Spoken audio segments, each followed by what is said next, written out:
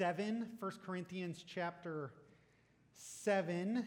We're going to be asking the question this morning, what does God's word have to say about singleness? But while you're finding 1 Corinthians chapter 7, I just wanted to say again how grateful I am to be here. For a couple of reasons. One, I always love to get to visit you guys. I think this is the fourth or fifth time I was trying to remember that I've been here, and so it's always good to come back. This is the first time I've been back since Pastor CT became your campus pastor, and I was super excited about that, so I love him. I'm excited about what God's doing here at Royal Oak. A second reason I love coming back here is because I'm a city boy by heart. And so my wife and I moved to the suburbs in Farmington Hills 3 years ago. We love it. God called us there. But anytime I get to drive to a place where yards get a little bit smaller and culture seems to expand a little bit larger, I get really excited. So I just love coming and visiting you guys and seeing and hearing all that God's doing here. So thanks for having me. So hopefully that was enough time for you to find 1 Corinthians chapter 7. So I'm going to read a portion of the passage we're going to be looking at this morning. I'm going to be reading from verses 29 through 35, and then I'm going to pray over our time as we study God's word together, and then kind of jump in and we'll unpack some things from there. So hear the word of the Lord. This is what I mean, brothers. The appointed time has grown very short. From now on, let those who have wives live as though they had none, and those who mourn as though they were not mourning, and those who rejoice as though they were not rejoicing, and those who buy as though they had no goods, and those who deal with the world as though they had no dealings with it. For the present form of this world is passing away. I want you to be free from anxieties. The unmarried man is anxious about the things of the Lord, how to please the Lord. But the married man is anxious about worldly things, how to please his wife, and his interests are divided. And the unmarried or betrothed woman is anxious about the things of the Lord, how to be holy in body and spirit. But the married woman is anxious about worldly things, how to please her husband. I say this for your own benefit, not to lay any restraint upon you, but to promote good order and to secure your undivided devotion to the Lord. Would you pray with me? Father, we come this morning in praise and honor of you, as we've just sang, because you're amazing. We want to give our everything to you for the God that you are. And as we turn now, God, to your word, we are grateful that you are a God in your magnificence and greatness who has drawn close to us and spoken to us by your Son and by your word, that you have revealed your very nature and character to us. And so as we turn to your word, God, we ask that you would once again use it to edify our knowledge of you, to strengthen our love for you, and to deepen our devotion to you. Would you come and engage our minds this morning from your word? Help us to know your truth. Would you come and stir our hearts and our affections for Christ this morning, helping us to see more deeply what he has done for us? And would you use your word to guide our actions that we might glorify you in this world? God, we know for that to happen, that's a work that you need to do. So we ask that you would come by your Spirit, illuminate the text to our hearts and minds this morning, so that Christ may be lifted high and glorified in this place, and that we might trust more deeply in him. So we ask that you would do all that in the name of Jesus. Amen. So it was one of those comments that someone makes that kind of hits you in the face and kind of makes you rethink a whole bunch of things in a moment. I was sitting in my office and I was having a conversation with a woman that was part of our church family, and we were discussing some recent teaching that I had done. And at one point she looked at me and she said, "Jacob, I have a question."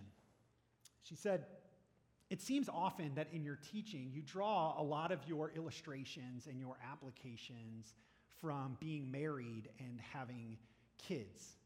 She said, "The problem is I'm single, I'm not married, and I don't plan on having kids. And so I often feel like I'm kind of left out. Like I don't always know how to connect with some of what you're teaching because it always seems like that's the bent is towards marriage and children." I'll be honest that my immediate first reaction was to get defensive. No, of course not. I try to teach to everybody. I want to reach all people. But as I sat there and thought about it for a moment, I realized that, yeah, that was actually true. That oftentimes when it came to my teaching, that was the lens through which I engaged. Now, there's some reasons for that. One of the reasons is I don't have a lot of experience with being single. I met my wife my freshman year of college. We got married before I even graduated college, and I've been married for 16 years at this point.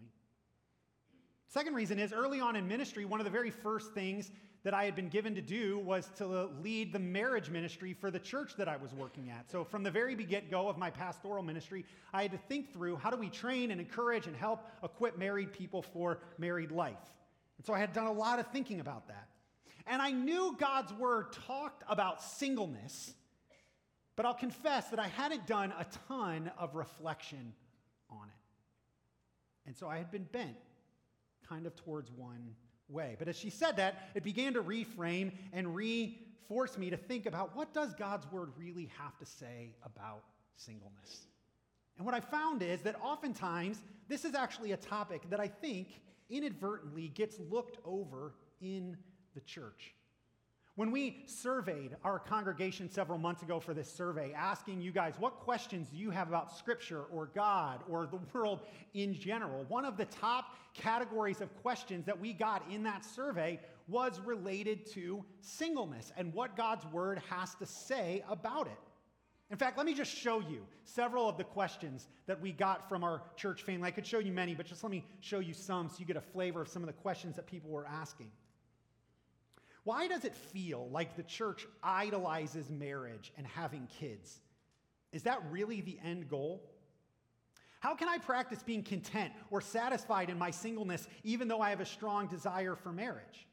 How do I know if God is calling me to a life of singleness? What is one thing singles should be doing in this season of their life that they aren't? Why does Woodside never talk about singles or singleness at any age? Half your congregation is single, yet you only talk about being married or having kids. So as you can see, there were lots of questions about singleness. And because of what God was already stirring in my heart, I kind of wanted to lean into this topic together and explore, what does God's word actually have to say about this reality that so many people experience? You see, as I was thinking about it, one of the things I realized about us as human beings is some of us have the experience of marriage, but all of us experience singleness. No one is born married. So at some aspect, you in your life will journey through the reality of singleness. You might you might at some other point in your life, but all of us face it. So if this is something we all have to navigate, shouldn't we have some good thinking about what God might have to say about something that we're all going to experience or have experienced? Well, thankfully, God's word does address singleness, and I think helps us to see and know what God has to say about it. And so to do that, I want to look at this passage in 1 Corinthians chapter 7. The first letter that Paul writes to the Corinthians is written to a church. It's a letter written to a church that was in the city of Corinth, which is in Greece. And Corinth was a major city, it was a major port city, and it was very cosmopolitan, very much like many of our coastal cities today, New York, San Francisco, LA. You think of kind of that, a mix of cultures and trade and all of that. And the church that was in Corinth was, we'll just say they were a bit of a hot mess. And so Paul writes them a letter to deal with a whole bunch of different issues that they were facing in the church at the time. He deals with everything from communion to spiritual gifts to sexuality. And in the middle of that letter, he addresses a question that they have related ultimately to sexuality, to marriage, and to singleness.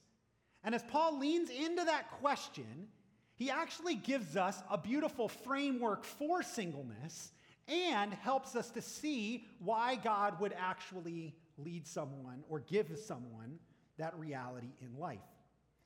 Let me show you the framework first that Paul works for when he thinks of singleness. Look with me at 1 Corinthians 7, all the way back in verse 6. Paul says this, "Now, as a concession, not a command, I say this. I wish that all were as myself am." He's referring to his singleness there, his single reality as an unmarried man. "I wish that all were as I self am." But here's what he says, "But each has his own gift from God, one of one kind and one of another. So Paul essentially says, listen, this isn't a command. I wish that everybody was single like me. We're going to see why he says that in a minute. But then he says, but I recognize that's not how to think about this.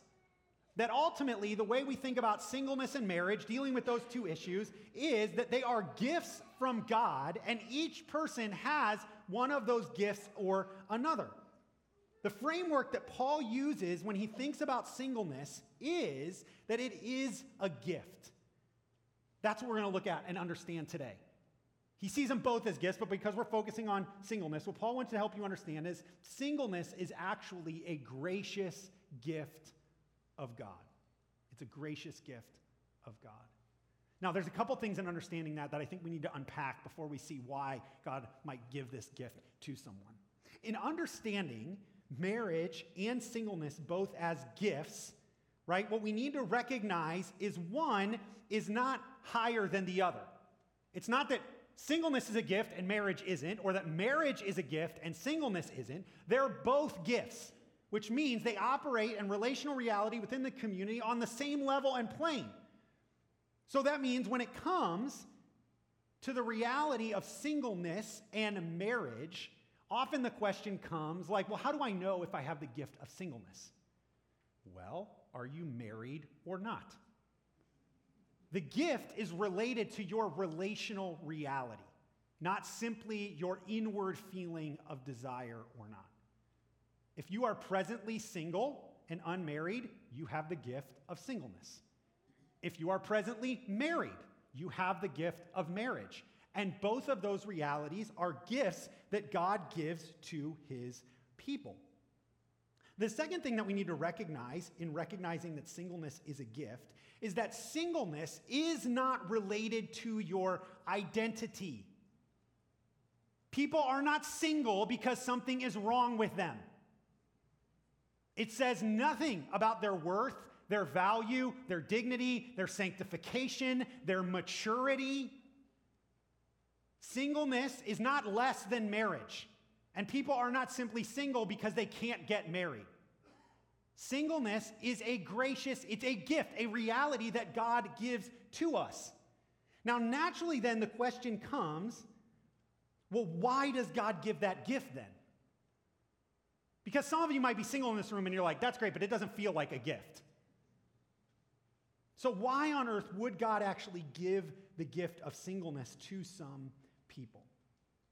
Well, as Paul kind of gives this framework, as he continues this discussion, he actually begins to help us see why God would ultimately give this gift. So he goes on from verse 7, and he begins to deal with issues of living as you're called and different categories. But in verse 25, he actually comes back to specifically address people who are in the reality of singleness to help them see some of the blessings that God gives and why he would actually give this as a gift to people. And Paul's going to highlight 3 blessings that we're going to see today that help us see how singleness is a gracious gift of God. Look with me again at 1 Corinthians 7, verse 25. Now, concerning the betrothed, I have no command from the Lord, but I give my judgment as one who by the Lord's mercy is trustworthy. So Paul launches here. You see him say clearly, he addresses the betrothed. Now, who are the betrothed? The literal Greek word there for the word betrothed is virgin. These were men and women who were actually in a stage of relationship that had moved beyond essentially being unattached to someone to being engaged to them. So you have to understand how marriage worked in the ancient world, right? There wasn't dating like in our days. There wasn't apps. You weren't getting on whatever app you used to find anyone. If you were married, 99% of the time, that marriage was arranged by your families. And people would have arranged marriages for all sorts of reasons, socioeconomic reasons, political reasons, connection reasons, all sorts of different things. And the process would work is that as your families arranged your marriage, you would enter into a place of betrothal. And betrothal was a legal binding between a man and woman, a commitment towards marriage, before they were actually married. So if you were going to put it in our day, he's addressing people who are in a committed relationship. They're maybe engaged or very seriously committed towards one another. And as we're going to see, Paul's essential encouragement then is, if they find themselves in that they're going to need to make a decision of whether or not they're going to be married or whether or not they're going to remain single. And so as he highlights this for them, he begins to show them some of the benefits of singleness. What he wants to help them do is to think deeply about your relational context and see what God has to say. And as he does that, he shows three blessings. Look at verse 26. I think that in view of the present distress, it is good for a person to remain as he is. Are you bound to a wife? Do not seek to be free. Are you free from a wife? Do not seek a wife. But if you do marry, you have not sinned. And if a betrothed woman marries, she has not sinned. Yet those who marry will have worldly troubles, and I would spare you that. This is what I mean, brothers. The appointed time has grown very short. From now on, let those who have wives live as though they had none, and those who mourn as though they are not mourning, and those who rejoice as though they are not rejoicing, and those who buy as though they had no goods, and those who deal with the world as though they had no dealings with it. For the present form of this world is passing away. So Paul essentially gives the encouragement. He says, this isn't a command, but here's my wisdom. There's challenges in the world there's faced. There's present distress. So a person should remain as he is. If you want to go on, if you're betrothed, you want to go on and get married, that's okay. That's not bad. But consider there's also blessing in remaining unmarried or single. And the first thing that he says is, singleness avoids certain worldly troubles. Part of the blessing of singleness and part of why it is a gracious gift is that singleness avoids certain worldly troubles. Now, Paul doesn't labor and give us all the specifics of what those worldly troubles are. He highlights that there are challenges in the world and likely very specific challenges that the Corinthian church is facing. And Paul essentially says, in light of that present distress, consider that there is a blessing in singleness because in remaining single, you actually avoid some of the challenges that come in being married. You see, I think oftentimes when we think of marriage and singleness and relationship as the gifts that God given, it's easy for us to only look at the blessings of marriage and not recognize some of those challenges and how singleness actually avoids some of those. Sam Alberry, who's a really helpful pastor in this area, he's an editor for the Gospel Coalition, is a pastor at a church outside of Nashville, wrote a really helpful book called 7 Myths of Singleness. And in that book, Alberry actually highlights and recognizes some of the challenges that are in marriage that singleness avoids. Singleness avoids certain relational struggles and challenges that come in being married to someone. It avoids some of the struggles related to kids and what that journey looks like. He brings up a bunch, but then he makes this note, and I think it's really important. He says this: the temptation for many who are single is to compare the downs of singleness with the ups of marriage. And the temptation for some married people is to compare the downs of marriage with the ups of singleness, which is equally dangerous. The grass will often seem greener on the other side. Whichever gift we have, married or single, the other can easily seem far more attractive. This is true, right? If you're single in the room, there's probably been some point in your life where you thought marriage would be awesome. And if you're married right now, I guarantee there's some point in your life where you're like, singleness would actually be pretty decent right now too. Right? Praise God, single people. You never have to go to marriage counseling. That's a drag. But it's easy for us to fall into that camp where we look at the reality of our gift in comparison to the other and we only see the blessings. So it's easy if you're single to say, if I was only married, then I have this, this, this, and this. And we're married to look at singleness, I have this, this, this, and this. Right? And we forget there is inherent challenge and blessing, there's inherent challenge in singleness, yes, but there's inherent blessing too. And there's inherent challenge in marriage, but there's also blessing too. The question is, if you're single in the room, have you taken time to actually recognize some of the blessings that you have in your life and some of the challenges that you avoid? I think oftentimes it can be hard to see singleness as a gift because if we only look at the challenges of it, we think, all God's given me is a burden. He hasn't given me a blessing. But if we stop for a second and step back and say, oh, wait, there are inherent blessings here, and actually there's burdens that I avoid, we begin to see there is a gift to singleness that God has given you. You avoid certain worldly troubles. But singleness not only frees us to avoid things, it actually enables us to experience positive realities as well.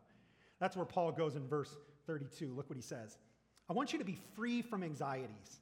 The unmarried man is anxious about the things of the Lord, how to please the Lord. But the married man is anxious about worldly things, how to please his wife, and his interests are divided. And the unmarried or betrothed woman is anxious about the things of the Lord, how to be holy in body and spirit. But the married woman is anxious about worldly things, how to please her husband.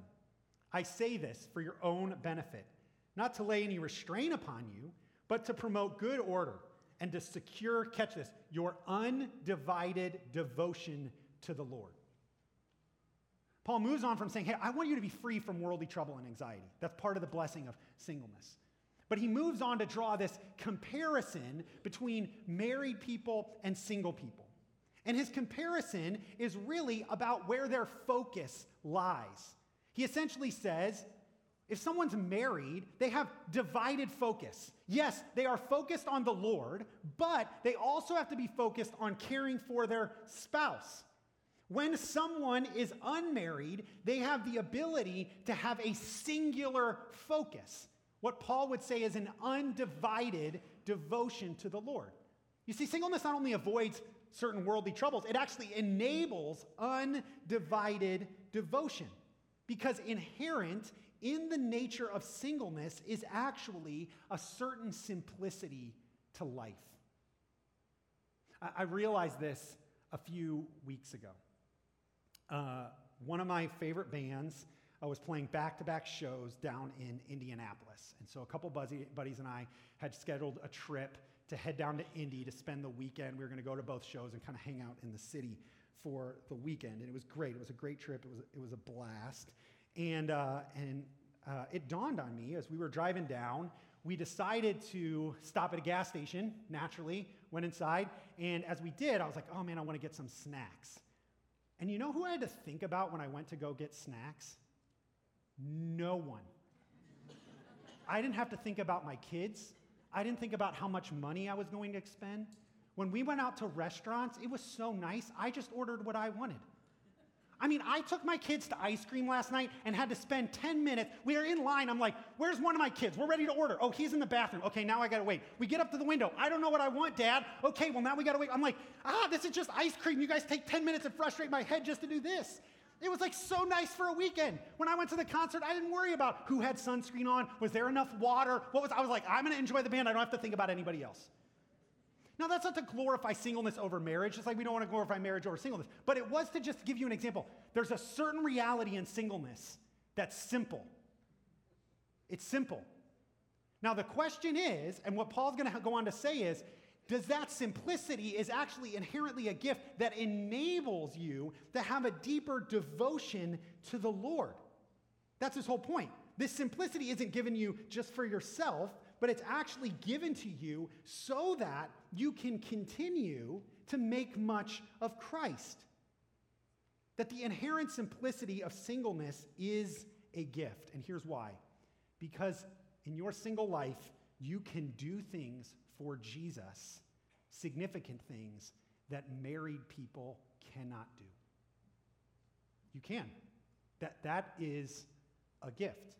And if you want a great example of that, you don't have to look much further than the man who wrote this letter. The Apostle Paul was single, a single man for his adult life. And the Apostle Paul did incredible things, probably one of the most prolific missionary, if not the most prolific missionary in the history of the church. He planted churches and spread the gospel all over and significantly impacted the growth of Christianity at the time. But part of the reason Paul was able to do the ministry that he did was because he was single. Paul traveled all the time. He was constantly on the road, traveling all over Rome. He would go into cities and stay in random places or random amounts of time. For instance, Paul went to Thessalonica and stayed 3 weeks, planted a church there. Went to Ephesus and spent a year and a half training pastors to go out to the various cities in Ephesus. Paul took massive risks for the gospel, traveling to places other people didn't, facing incredible persecution, shipwreck, arrested multiple times in prison. Now imagine if Paul tried to have that same ministry while toting a wife and kids around, or constantly having to go back and care for them. It's impossible to do what he did that way. Part of the gift that God had given Paul was his singleness for the ministry that he had called him to, so he could be singularly focused. That's why he praises it here, because he's able to be singularly focused. And that isn't demeaning marriage, it's recognizing the opportunities, the unique opportunities that single people have for the sake of the kingdom of God. Now you might say like, okay, Pastor Jacob, that's fine, but like that's the Apostle Paul. Like I'm just trying to live as a single adult in Royal Oak. Like dial it back. So maybe to give you another example, let me introduce you to my friend Lauren, because I think she's been one of the living illustrations of this to me in my life. My wife and I met Lauren when we were in college. She was a leader in our Navigators ministry that we were a part of, and we developed a friendship with her, and we've been friends with Lauren for 20 years. And Lauren's been single that entire time. And as I've observed Lauren over the years, one of the things I've continued to mark that's been an encouragement just to watch is the way she uses her singleness to embrace opportunities for the sake of Jesus. For instance, many years ago, our church, I was at a different church at the time, was partnering with a ministry that was serving to help educate Dalit children in India. That's the lowest caste system in India. And we were helping to fund schools and train to educate these kids. And Lauren decided at the time, because Lauren was a teacher and she had her summers free, that she would pour herself into this ministry. And so for many summers in a row, she would leave and go spend up to 6 weeks living in India over the course of the summer to help train teachers to prepare them on how they could educate kids. Lauren recognizes, just like all of us, have a desire for community and relationship, and recognizing the unique spaces she got to enter as a single adult and the time she had. Many years ago, Lauren started hosting Friday night dinners where she would find people that she connected with from different parts of life and just invite them for a dinner at her house to share their story with other people, just to make connections. People from all different walks and backgrounds and relationships, and she would bring them into her home and use that space as an opportunity to build and develop community. She served our family and been an encouragement, a good friend of my wife in many ways, and helped our kids, and we've grown in great relationship with Lauren over the years. And one of the things I've just been reminded in watching is that there is opportunity. If you're single, there's opportunity in your life to lean in to using it for the sake of the kingdom that I can't have. I mean, for example, within reason, so I'm going to give this caveat, because I always caveat, because I know there's somebody else who'll be like, well, that's not entirely true. But within reason, if you're single in the room, the reality is you pretty much get to do what you want when you want to do it. And when it comes to your money, you get to spend your money on what you want, how you want to spend it. Again, within reason, right? Don't give me your pushback immediately. But that's a blessing. That's a gift. Right? I can just tell you as a married person, if I have to spend $1 more on sports equipment, I'm going to lose my mind. I don't understand why every sport my kid plays takes $500 worth of equipment. I'm like, what happened to just having like a ball and a hoop outside? I don't know why you need arm sleeves, 4 bands, knee pads. I'm like, this is ridiculous. Like, let's play basketball. But the reality is there's an inherent reality in marriage of balancing my priorities of time, my priority of finances, the resources I have amongst all my family. You as a single adult, you don't have quite that burden. You have a certain freedom. And you can use that freedom. Listen, you can use that freedom for yourself. You can build the greatest video game bungalow the world has ever seen. Or you can use what God has given you as an opportunity to further his kingdom in significant ways that I could never do. You see, there's a gift there. There's an ability that you have to make much of the kingdom of God. and to have an undivided devotion to the Lord. But as Paul kind of relates both the reality that it frees us from worldly troubles, that it enables our singular devotion, he gives one kind of final reason that I think helps us see the gift that singleness is. Look at verse 36. If anyone thinks that he is not behaving properly toward his betrothed, and if his passions are strong, and it has to be, let him do as he wishes, let them marry, it is no sin. But whoever is firmly established in his heart, being under no necessity, but having his desire under control, has determined this in his heart, to keep her as his betrothed, he will do well. So Paul begins to deal with the issue here that naturally comes up in singleness, the issue of sexual desire. I mean, that's been an issue for 2,000 years. That's not new in our culture. And he's essentially trying to navigate a challenge that would arise up if someone's in betrothal. Well, what do I do? If I find myself in this place where I'm having this desire for this person and it feels like it's moving that way, should I not get married? And Paul says, no, it's okay to be married, right? He draws that comparison. But to those that are firm or committed or recognize that certain reality, it's good for them as well. And then he says this, and this was really interesting to me. It stood out to me as like trying to understand, what is Paul getting at here? Because I think this is often the question that we're trying to navigate when it comes to this idea of singleness. Is like, I've heard people say this, like, well, if you desire to have sex, then get married. I'm like, well, I don't know if it's that simple, right? Like, well, I guess, so if I desire but I don't, what is Paul actually getting at? Is that the determining factor of marriage or singleness, whether I want to have sex or not? Like, if that's the determining factor, that seems overly simplistic to me. Remember, Paul's dealing with somebody who's in a committed place, trying to navigate, do I move forward or do I step back? So remember the context first. But then catch the verse that he says at the end, because to me, this began to see the key of why Paul sees singleness as a unique gift. Look what he says in verse 38. So then he who marries his betrothed does well. Paul said, listen, there's Paul's affirmation. He affirms marriage multiple times in this. He's not comparing. But he says this, he who refrains from marriage will do even better. And again, I don't think he's trying to say singleness is better than marriage. But what he wants to help you see is that singleness inherently has a unique gift from God that experiences his grace in a profound way. You see, one of the blessings of singleness is that it experiences God's empowering grace. Paul recognized, right? There's the comparison between the two. The one who doesn't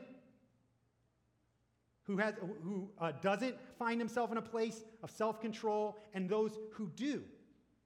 And his point is not to draw that comparison of that determining. His question is, at the end of the day, to point to say, inherently in the journey of singleness, there is a grace from God that enables a certain contentment and sufficiency in him that is a massive blessing. It's a massive blessing. Maybe think of it this way. Again, Sam Alberry's extremely helpful here. He says this, both marriage and singleness testify to the gospel. Marriage shows us the shape of the gospel in that it models the covenant promises that God has made to us in Christ. Singleness shows us the sufficiency of the gospel because it shows us the reality of what marriage points to, which is our relationship with Jesus. You see, singleness is a gift because in so many ways it displays the sufficiency of God. It shows that he is what our heart desires and where our greatest sufficiency, purpose, identity, all of it is ultimately found.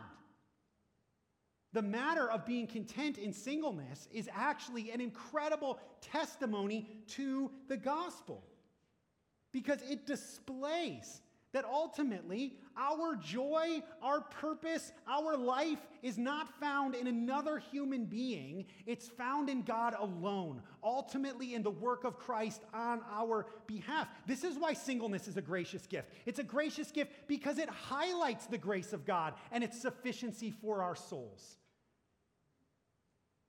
Because all of us, every single one of us, no matter who you are, single or married, are meant to find your purpose and your identity and your sufficiency in God, not another person.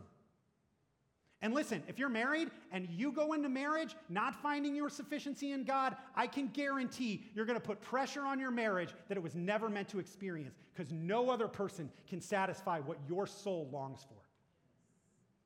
And singles become an incredible gift to the church because they display that sufficiency for us. And if you want to know this is true, I don't think you have to look any further than the reality of our Savior Jesus. Jesus lived his entire life as a single adult. He was never married. He never entered into a relationship. He never had sex. He never had sexual relations with anyone. Jesus lived his entire life as a single person, and yet came to show us what the fullness of humanity is meant to look like. Empowered by the Spirit, Jesus, both fully God and fully man, was meant to live and show us the example of this is actually what it means to live as a human being and find your full sufficiency in God. That's why Jesus would say, I only do what I see the Father doing. It's why he constantly lived dependent on the Holy Spirit. Just read through Luke and you'll see it. Because time and again, he wants to help us to see that ultimately our purpose and identity and joy and satisfaction, everything we're created for, is found in God alone. And single people, when you live pursuing that same contentment, you become equally a powerful testimony both to the church and the world of the sufficiency of Christ. You help us to see that he really is our everything, that he really is the only one that can meet what our hearts desire and are created for. Augustine famously said, we were created for you, and our hearts are restless until we find our rest in thee. And single people, when you recognize the gracious gift that God has given you, that right now, in pursuing passionately the sufficiency of Christ in your singleness, you become a powerful witness to the gospel, you will see that God has actually given you a gift. A gift I cannot display fully in the way that you can. And listen, this is why we need you in the church. Because as a married person, I need reminded of that sometimes. I need reminded of how worthy Jesus is of my everything, like we just sang about. How he's the one that satisfies me, not my wife, not my kids, not any other person or idol that I pursue, not my job or what I buy. And when you live passionately with singular devotion for Christ, you bear witness to the rest of us to say he's more glorious than anything on this earth. He's more worth it. And man, that's a gift not only to you, that's a gift to us. And so my prayer is, if God's given you that gift, please use it. Please use it for his glory, because we need it. And so I hope that you do. In fact, I pray that you do. Let me pray for you right now. Father God,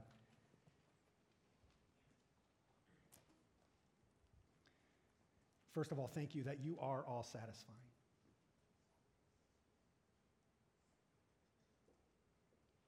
That you created us for yourself. And ultimately, Lord, we find everything that we are in you. Thank you, God, that you loved us enough to create for us a way back to know you in your sufficiency. We know that in our sin we turn from you. God, we even today, even this week, so easily pursue things far less than you for our satisfaction and find them empty time and time again. And you easily could have rejected us, left us to our own devices, And yet you in your grace loved us enough to send your son to die for us. Not only to be the example for us, but to actually be the sufficient sacrifice. And that he rose from the dead so that we could have new life, so that we could find once again our purpose and identity in you. So we stand in this moment first to say thank you for that. And God, I